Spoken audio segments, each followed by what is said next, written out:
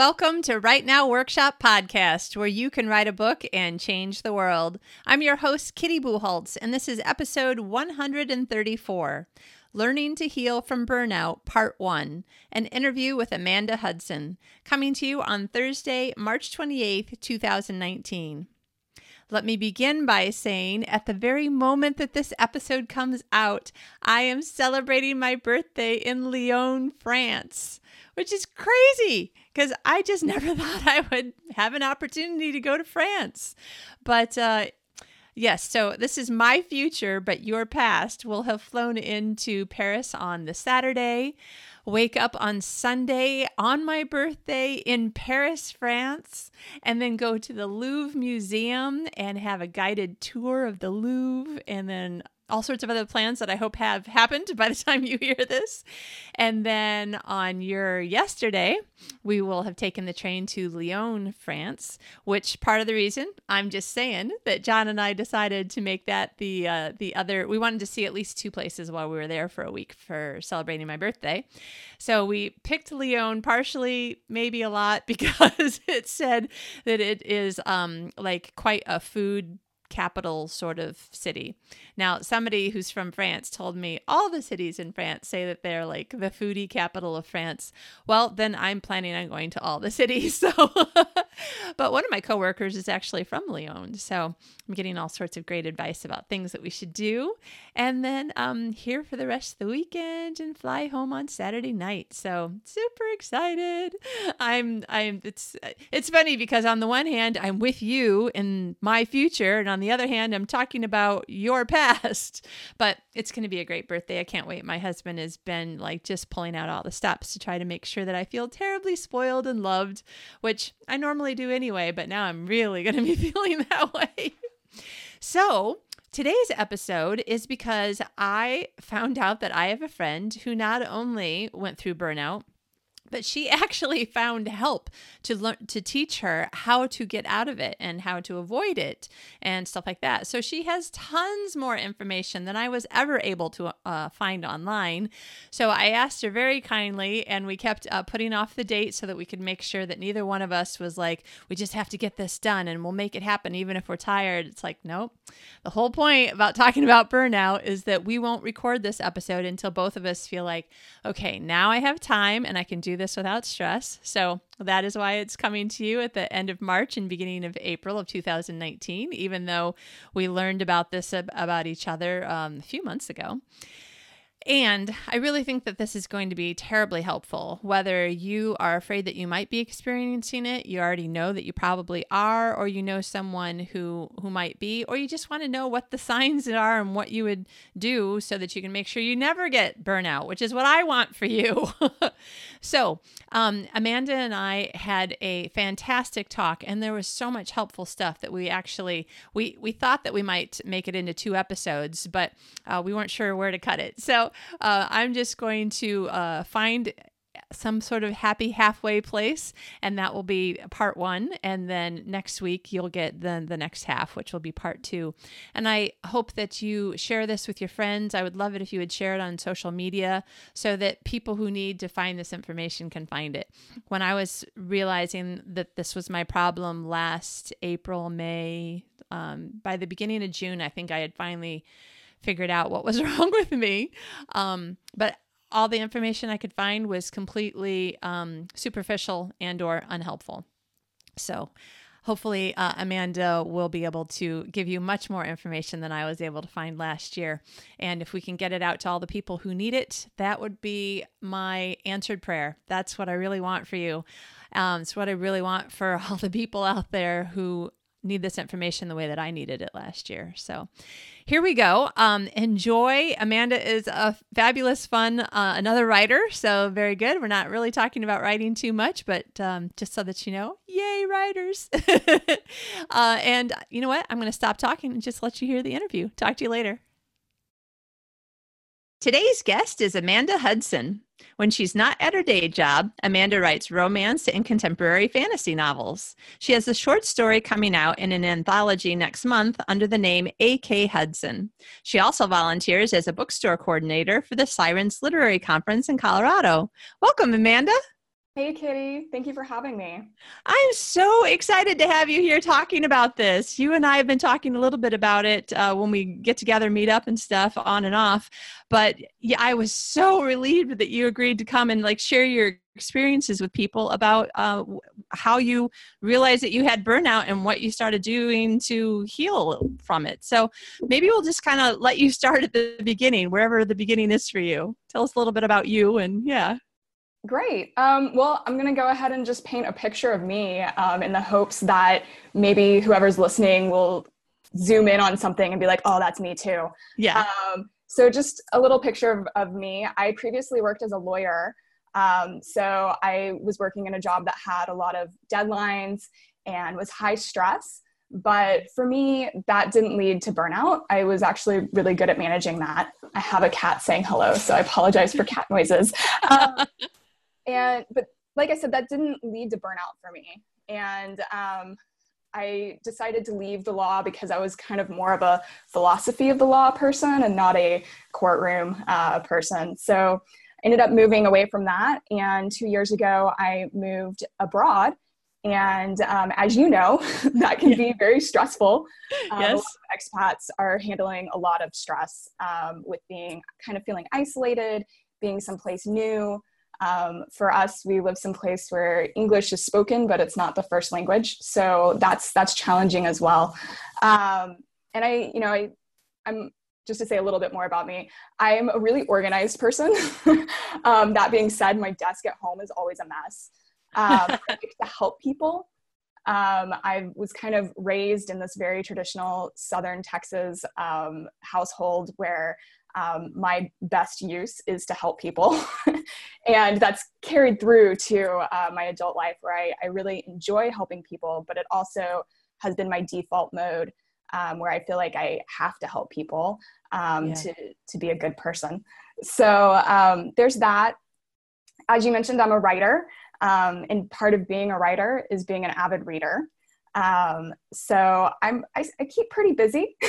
Yeah. And you're a big volunteerer. Is that a word? Volunteerer? Yes. I volunteer my time as well for things that I'm passionate about. So I would say that I'm really blessed because I have a great work-life balance right now where I'm able to do my hobbies and the things I love. And then I also go to my 9 to 5 and 8 to 5 Yeah. and work. So that's who I am. I would say I'm an extroverted introvert in the truest sense of those terms as they were originally used. I seem very upbeat and bubbly and social, but I have to have alone time to be able to recharge. Otherwise, I get really stressed out. Yeah, So, that's totally me too. and it's funny because a lot of people are like, oh no, you're not an introvert because you like being around people. And I'm like, that is not what that means. That's right. So I would say last fall when I reached burnout, I was shocked because like I said, I'm that type A person who thrives under pressure. And the fact that I'm currently, I'm not a lawyer anymore and I do have a great work-life balance. And so why am I burning out? Right. And so I would say, I could talk about what led to my burnout personally, but that's not super helpful for other people because it's different for everyone. Yeah. I think the most helpful thing is talking about those symptoms because those tend to be the same for everyone I've talked to, or at least similar. And so being able to recognize when you've moved beyond having perhaps generalized anxiety or some people have struggled with other mental health issues like depression and they think that it's flaring up again. Being able to tell the difference between what might just be normal stress or might be another mental health issue and burnout is really crucial because a lot of times people don't recognize the signs until they've really burned out. And then it's hard to recover without just taking your time, taking a bunch of time off. Yeah. So, and getting to that, I would say that much of what I see in the US coverage of burnout makes it sound a little bit like a joke and makes it sound like it's all in your head. which I find really amusing as somebody who's studied psychology a little bit in undergrad. The mind is physical, and a lot of the emotional responses that you have to something, those trigger hormones and are physical. So for the media and for other people to portray something that's happening to you that feels emotional as something that isn't real, it isn't right, because it's physical and it is real. There's so also, that being said, I was just going to interrupt and say, though, that being said, I have to say that it's been really helpful to me as a way of changing my thought process to, if I start realizing that I am like falling down a cliff, to go, hold on, stop. You recognize this. Okay. This isn't real you. Like, I'll use the word "this isn't real" to tell myself this isn't the real you. This is chemical. There's a chemical thing going on in your brain. This isn't real. Don't panic. It helps me to say it's not real, meaning it's not really me. It's something chemical or something happening in my brain. It helps me to reduce the panic that starts to build up. I don't know if that is. Yes, that's actually, and I think, if you, for me, when that happens, what I'm saying is this isn't a real threat. Good one. Yeah. Yeah. Because it is real. You're experiencing it. And one of the things I've been through therapy before. So I've talked to a lot of therapists over the years. And one of the things that they encourage is to recognize that you're experiencing emotion and instead of trying to suppress it. So that then you recognize it and you move on. You acknowledge it's happening and you say, yes, I feel stressed right now. And you let it go, instead of that circle that people get into of, well, why am I stressed? What is trying to overanalyze it. Yeah. But yeah, so it is, I can understand why you would say, like, this isn't me. I definitely agree with that feeling. I have that too, where I notice that I am having these thoughts of stress and anxiety and just negativity in general. Right. And I have to stop myself and say, no, this isn't that bad. I think I'm blowing this out of proportion, and recognize that so that you can move on. So yeah, I just going back for a second about burnout itself, because there is this treatment of it in the media as perhaps not a real medical condition. I did some research and I've talked to some professionals. I currently live in Sweden, as you know, and I talked to some professionals. Just so listeners know, you and I met in the most absurd but very 21st century way. We did. So I was speaking at a writers group in Los Angeles and just randomly was talking to somebody that I didn't know who was there. And I don't even understand how it came up, but somehow we were like, wait, my friend lives in Sweden. Are you kidding me? I'm about ready to move to Sweden. And then you and I met and we had coffee and we were like, I like this person. She's cool. And that's how we became friends. Exactly. It was very, very random. I feel like that's often how it is with expats, though. When you're living abroad, you end up getting introduced via other friends or acquaintances because they're like, oh, I know another person who lives in a weird place. Right. So in Sweden, the burnout is taken more seriously. It is actually, the phrase burnout itself is not a medical condition, but there are other conditions that can be used as a diagnosis. And so that one of them is exhaustion disorder, and the other one is, let me just double check my notes here, fatigue syndrome. Okay. So the real reason that people have been leaning towards burnout is because when you hear it, a lot of people think of connection specifically to the workplace, whereas when you hear exhaustion disorder and the fatigue syndrome, those can have other root causes than just workplace. So that's kind of why burnout, I think, at least, has become popular and trendy. Because it is related to work, which is something that if you go through the Swedish medical system, they will differentiate whether or not what you're experiencing is exhaustion or fatigue because of other stressors, or if it's stress caused by work. Interesting. And in Sweden, if it's stress caused by work, then you can take medical leave that's covered by the country, and you still get paid while you're off recovering. So that's a great benefit. There's other countries that do that as well. In the US, I'm not aware of that being an option. And so I would encourage people in the US or outside of Sweden, if they feel like they are listening to this podcast and they're like, oh, I identify with this and I think I have a problem. For me, I went and talked to my HR representative, and they were able to get me going through the system here in Sweden, and it doesn't negatively impact my job at all. But I would be hesitant to do that in the US. Laws vary by state, but you're not necessarily protected if you disclose that you have what is considered to be a mental problem. And so you want to be careful about that. If you feel like you have these symptoms, I would recommend talking to a doctor, especially because some of the symptoms can be alleviated by either prescription, which I tend to shy away from, but it is an option, or your doctor could refer you to a therapist, which is great. So that's kind of, there's differences depending on where you are in the world. And I just don't want people to rush off to their HR and then perhaps get fired. That would be terrible. It's not going to help your exhaustion. So, right. Yeah. But so basically, just glancing over at my notes here, the burnout is, it is a physical manifestation of stress. And in, like I said, in Europe and elsewhere in the world, it is considered a medical condition.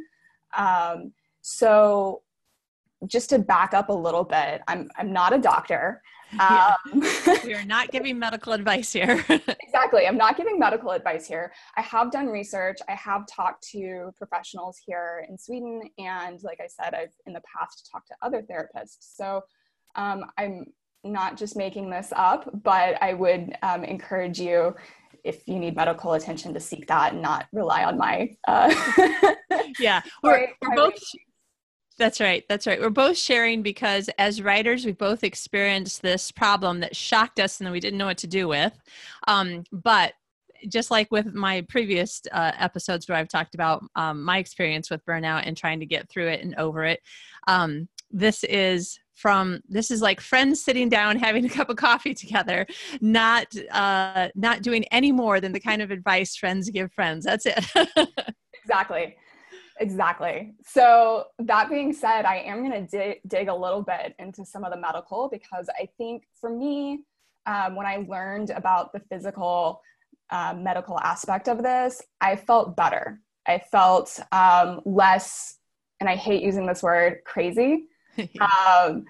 And it made me feel like I was doing something that was right for me, which really, honestly, I needed to do at the time. So what happens with mental fatigue is that it translates into physical fatigue.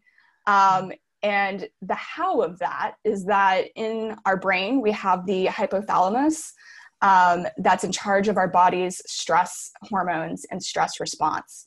So when you're under stress, you end up having a signal that's sent from the hypothalamus to two other parts of the brain. One of them is the pituitary gland, and the other one is the adrenal medulla. And these do two different things. Like I said, not a doctor, not a scientist. I'm not going to give you a biology lesson. Yeah. But if you do want to know more about this, because I found it fascinating, there's great information on simplypsychology.org. You can search for stress biology, and it will give you a whole diagram and interesting information about hormones. Awesome. But what you should know is that the stress that you come across, that what stresses you out, triggers this physical response in the brain. And most importantly, it triggers what a lot of people know as the fight or flight response. And this is meant to save us from short-term stress.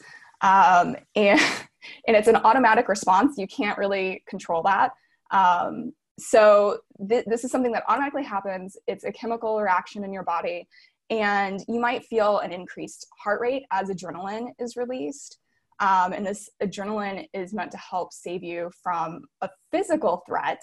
Yeah. But over time, humans have most of them, not most of them, a lot of us have moved outside of being physically threatened on a daily basis. And right. So we've internalized other kinds of stress, and our bodies have the same physical response. So, over time, not only do you have this quick, immediate adrenal response, but there's another hormone that is released that suppresses your immune system. So unfortunately, if you have repetitive stress, your immune system is weakened, and a lot of people not only end up fatigued because of that, but they end up getting other illnesses, especially if you work at, I used to work at a university, and I had students coming in from all over the world, and it was like clockwork. Every semester when people would come back from vacation, my immune system would instantly tank. And, I'm sure that's true for other people too. Yeah, lots of colds and flu and. Exactly. So all of this over time, if you're constantly having this stress response, you're going to become exhausted because your body is not functioning at its normal level. It is suppressing certain bodily functions to heighten other ones, and that's just not healthy. So you will end up being exhausted and fatigued. Some of the symptoms you might end up having as a result of this are memory problems, trouble concentrating. For me, I became frustrated a lot faster and angry about things that used to not make me angry at all. Yeah. So that would make me frustrated because I didn't know why I was angry. Right. That was actually one of the signals to me that it took a really long time, but eventually I finally asked myself, when was the last time that I didn't feel angry? And when I realized it had been months, and like you said, even though I have this chipper personality, on the inside, I was like, my gosh, I've been angry for months. And then it was the first time for me to start asking myself other questions like, why? What's going on? Exactly. It's a real, I think, for me, the hilarious point when I burned out was I became angry about a lack of butter. I was making my breakfast and there was no butter, and I just blew up. This is ridiculous. How am I supposed to have breakfast? And I was just storming around. And after it happened, I was like, why? It's butter. Like, what is wrong with me? Yeah. So was your husband home at the time? Did he witness this? No. Thank goodness. Yeah. But so you could feel like you're failing at everything you're doing as well. You end up getting frustrated and angry and nothing's going right and everything's terrible. But then you sit down and you look at it, nothing's terrible. So like, why do you feel this way? You could also have very, very physical responses. I started to have these as well. Shortness of breath, feeling lightheaded. I had a panic attack at work one day. I had to go sit alone in the only room I could find that was quiet and use a breathing app to calm myself down. Your heart can race. You can have trouble sleeping. And another big one that people don't really notice until afterwards is that little sounds around them that are just ambient noise become annoying and you can't handle it. Yeah. So these are some of the symptoms, and you start to wonder, what is wrong with me? Right. But everyone I've talked to have had at least one of these, if not more. I'll add one more that was a huge, huge red flag for me. Like I said, I'm a writer and a reader, and I couldn't read. I would pick up books and I would stare at a paragraph for half an hour and wouldn't remember any of it, couldn't move on. And at that point I said, I have a problem. Something is wrong. Yeah. It was bad. And I couldn't write either. I would try to write and it wouldn't make any sense. And so, there's other that goes with concentration, but it manifests in interesting ways. So, which the frustrating part for me about some of that was that I'd be like, you know what? I just need to sit down, watch my favorite TV show, and I'll relax and be calm. And then like 10 minutes into the show, I'm up off the couch looking for something to eat. I don't want anything in the kitchen. I'm looking at the TV show going, this is my favorite show. Why don't I care? Okay, obviously what I really wanted to do was read, and I didn't realize it. And I'd be stuck on a page, and then I would just get more and more tense, and it was bad. Yes. I definitely, for me, similarly, my old coping mechanisms for anxiety, I would think, oh, well, I just need to chill out with a book, or I just need to go work out. And I would try to use these things that I knew would calm me down, and they wouldn't. They just made it worse. And I couldn't understand, what was I supposed to do? It seemed like everything I was doing was making it worse. Yeah. So the first step is the hardest, like with most things. And that is recognizing what's happening, because it does often look like some other problem that you've perhaps had in the past. For me, it reminded me of my anxiety. For other people I've known, they thought that it was depression flaring up. So it's really hard to differentiate. And I guess where I got to, as I was saying before, is that there were things that were different that I'd never experienced before. And that made me think that perhaps it wasn't my anxiety. I also am really fortunate, where I was working had sent around a year before a test that you can do that's based on a Swedish test that was put together on stress. And it's like a 15 question questionnaire, where you go through and rate how you've been feeling. I think it's over the last month, with different stressors. And if you score above a certain, I think it's like above an 18, then the way that we were directed at work was you talk to your lead, and then you talk to HR basically to see if maybe you have burnout. So for me, I started recognizing that I had like weird symptoms that didn't seem like, my normal anxiety. So I took this test, and my score was pretty high. So I immediately emailed my boss and was like, hey, I think I have a problem, and I'd like to know what the next steps are. Yeah. So that's a great support network that I had at work, and not everyone has that. So if you start to have these feelings, again, maybe reach out to a doctor, or I know doctors are expensive, just talk to loved ones or friends and say, I'm experiencing these things. I want to have a reality check. Like, does this seem right to you? Yeah. Because that can also help. Like, other people who know you well might be like, yeah, you seem a little off. I talked to my boss. She said, yeah, I was wondering, because you seemed a little snippy lately, and you're never snippy. So, other people notice. They just don't necessarily say anything. Yeah.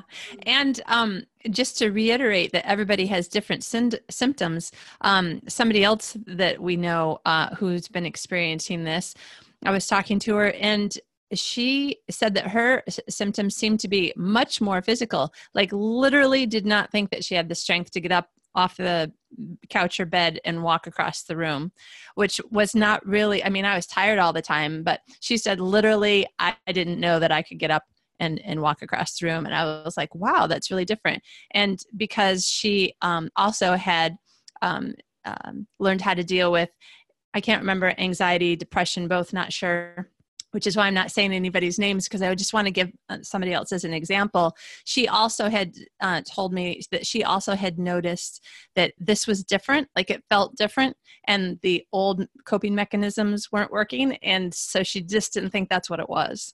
Right. Yeah, exactly. And so the thing about burnout that makes it so different is that it is a physical exhaustion and a mental exhaustion. And so what that means is that doing more isn't going to help you. Yeah. Once you've burned out, you've hit this barrier where your body is basically saying, I can't handle anymore. And so the more you pile onto it, it'll keep trying to release those hormones, the adrenaline rushes, to keep you going because it thinks it has to, but you're just doing further harm to yourself. Yeah. And when I was doing research, which the only thing I could do was try to Google basically, please tell me what's wrong with me, but I didn't know the right words. I didn't know anything about burnout. So it took me a long time before I even Googled that. But I Googled depression just to see what are the signs? Maybe I'm depressed and I don't know it. And one of the things that you're supposed to do is get out with people and exercise more, both of which make me even more exhausted. Yes. So for me, one of the ways that I handle my anxiety in the past is working out, because it does release endorphins. Yay. And when I was talking to the therapist about burnout, he told me to work out less until I had rested, because I was actually doing more harm in my body. I noticed that when I was doing weights, I couldn't lift as heavy of weights. And that's because my body's exhausted. It can't work. It doesn't have the energy to do it. And so I was pushing myself deeper into burnout and deeper into exhaustion by trying to do what I thought I needed to do to make my anxiety less. Yeah. So the number one thing, I know a lot of people aren't in a place where they can take medical leave for exhaustion. And in some places that would have serious impacts on their careers, to say, I'm exhausted, I need to take a week off or longer, even if they do have the actual sick days. So one of the things that is critical when you reach burnout is to get rest. And it's a weird thing to do, because for me, I didn't necessarily feel tired. I felt physically exhausted, but I wasn't like, it's not like when you have the flu and you can't get out of bed. Yeah. You're up and you're moving and you're awake. And so you feel like you should be doing something, but everything you try to do is frustrating or you can't do it. Yeah. So honestly, the therapist told me, you have to treat this like you are sick. Because your body is sick.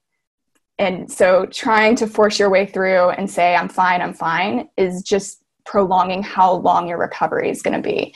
So get sleep. And if you're having trouble sleeping, see a doctor. Like I said earlier, I'm not big on taking pills, but if you can't sleep, your body isn't going to recover. Yeah. Your body does certain things while you're asleep at night. And if it's not getting that, then it's not going to be healthy. So you need to be able to sleep.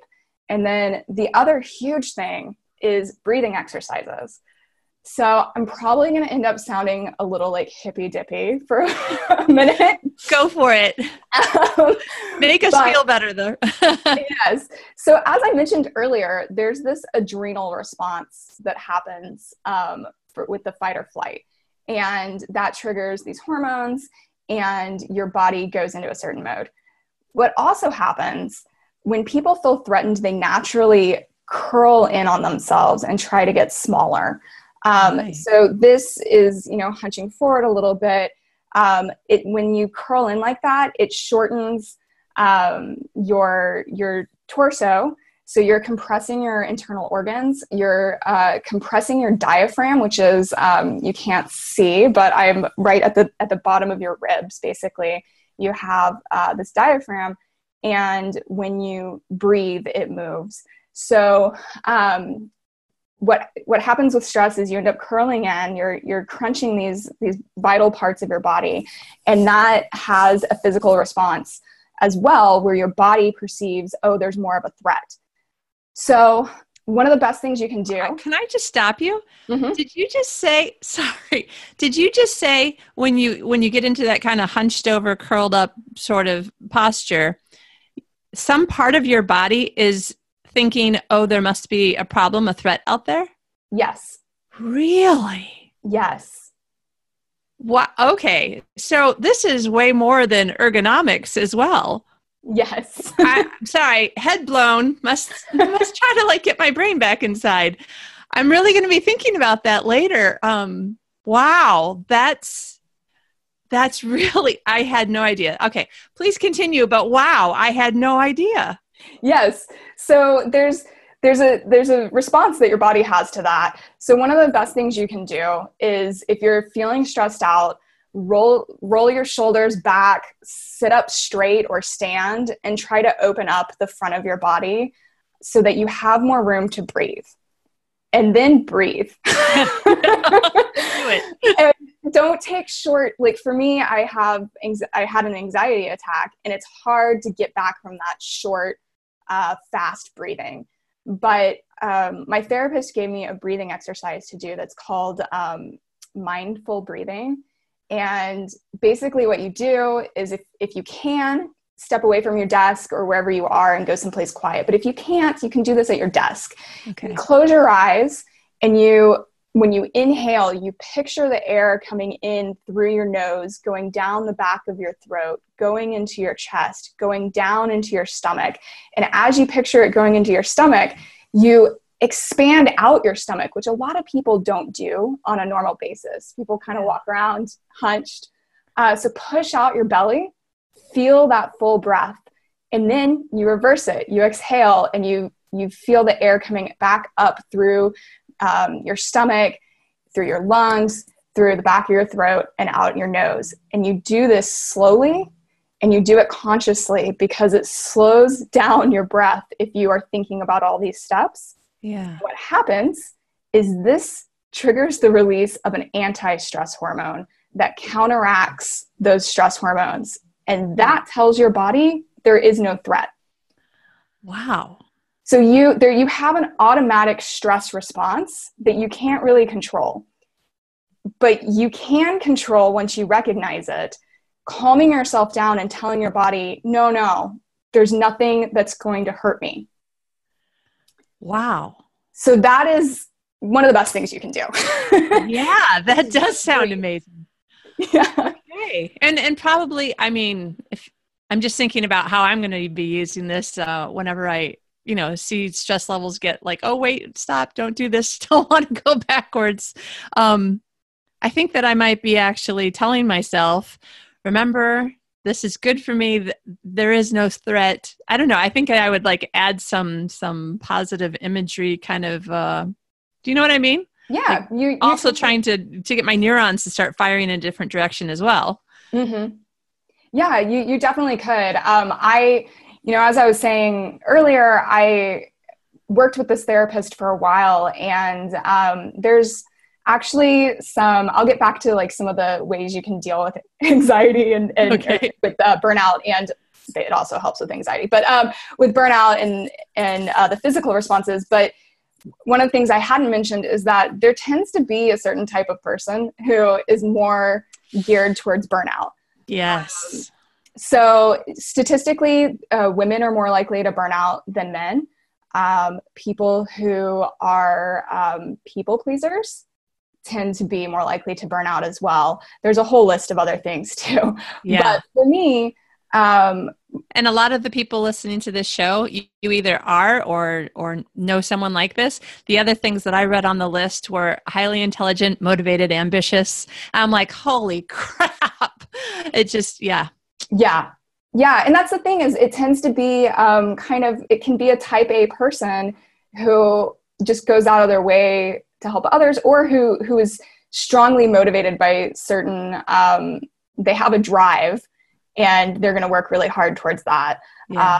It's not, the media tries to portray it as people just not wanting to work, or they're not strong. Right. But it's not that. I don't want to interrupt you from your notes for a minute, but can we back up for 1 second?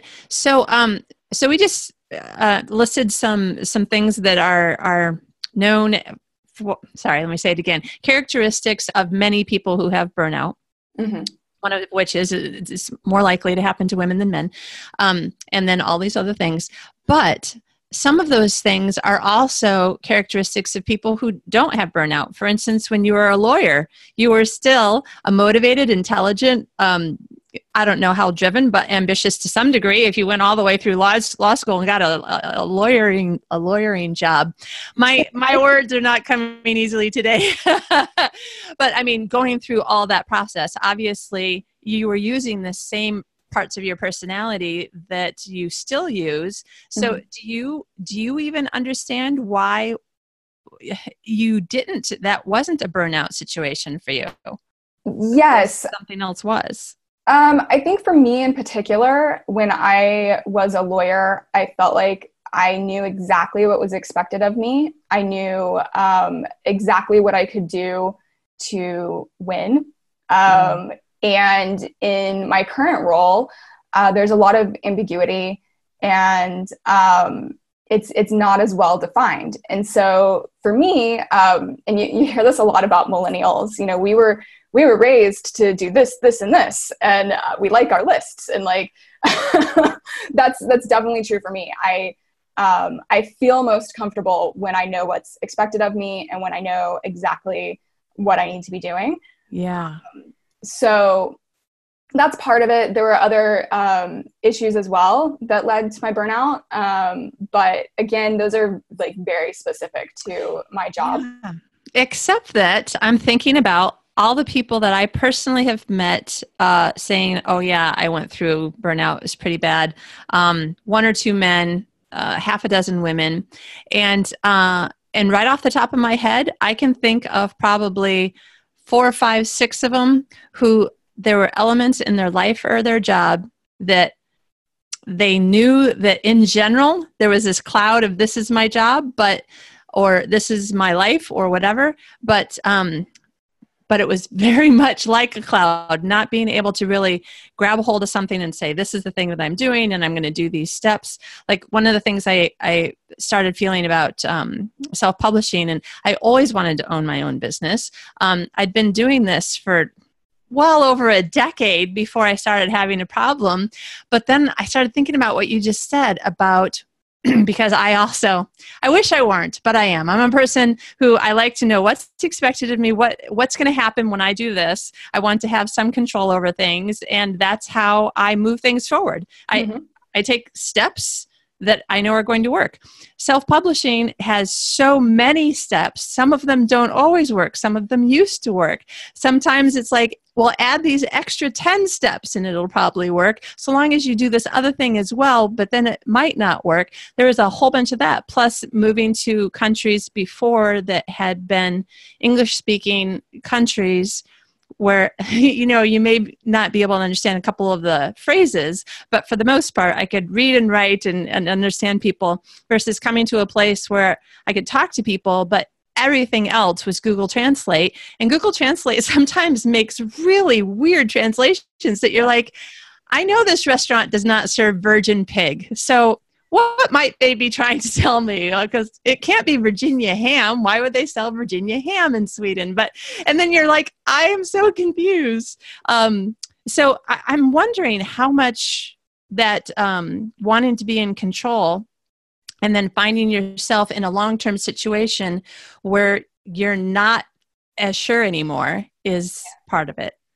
Well, I talked to my therapist about that, which is why I brought up some of the similarities with people who have burnout, because for me, with my need to please people and my need for control, I definitely desire control.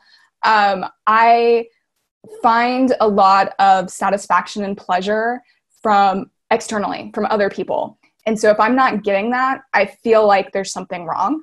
And part of why it's so great to talk to a therapist, because you can do this hard work on your own, but it's all the harder if you're not talking to somebody who's trained. Part of it is to recenter the way that you think. And for one of the things that I did, I was off work for a month, and my therapist told me every single day, instead of asking your husband or other people what they want to eat, what they want to do, say, this is what I want, and do it. And so it's taking back control of the things that you can take control of, but it's also recognizing that it's okay to want things yourself, and it's okay to value yourself outside of what other people think. Okay, this is Kitty again. Amanda and I had such a great time talking about all the different things that might be helpful for you to know, to learn about burnout and how to heal from it, that the interview went on really, really, really long. In fact, long enough for us to just make 2 episodes out of it. So this is at the end of episode 1. If you are listening in real time, then episode 135 will be part 2, which will come next week. And if you're listening to this after the the days that it's actually come out, then just go ahead and start listening to episode 135, and we'll get back into the rest of it. I hope you guys have a great week. Get a little bit of writing done, get some sun, and we'll talk to you again soon. Bye.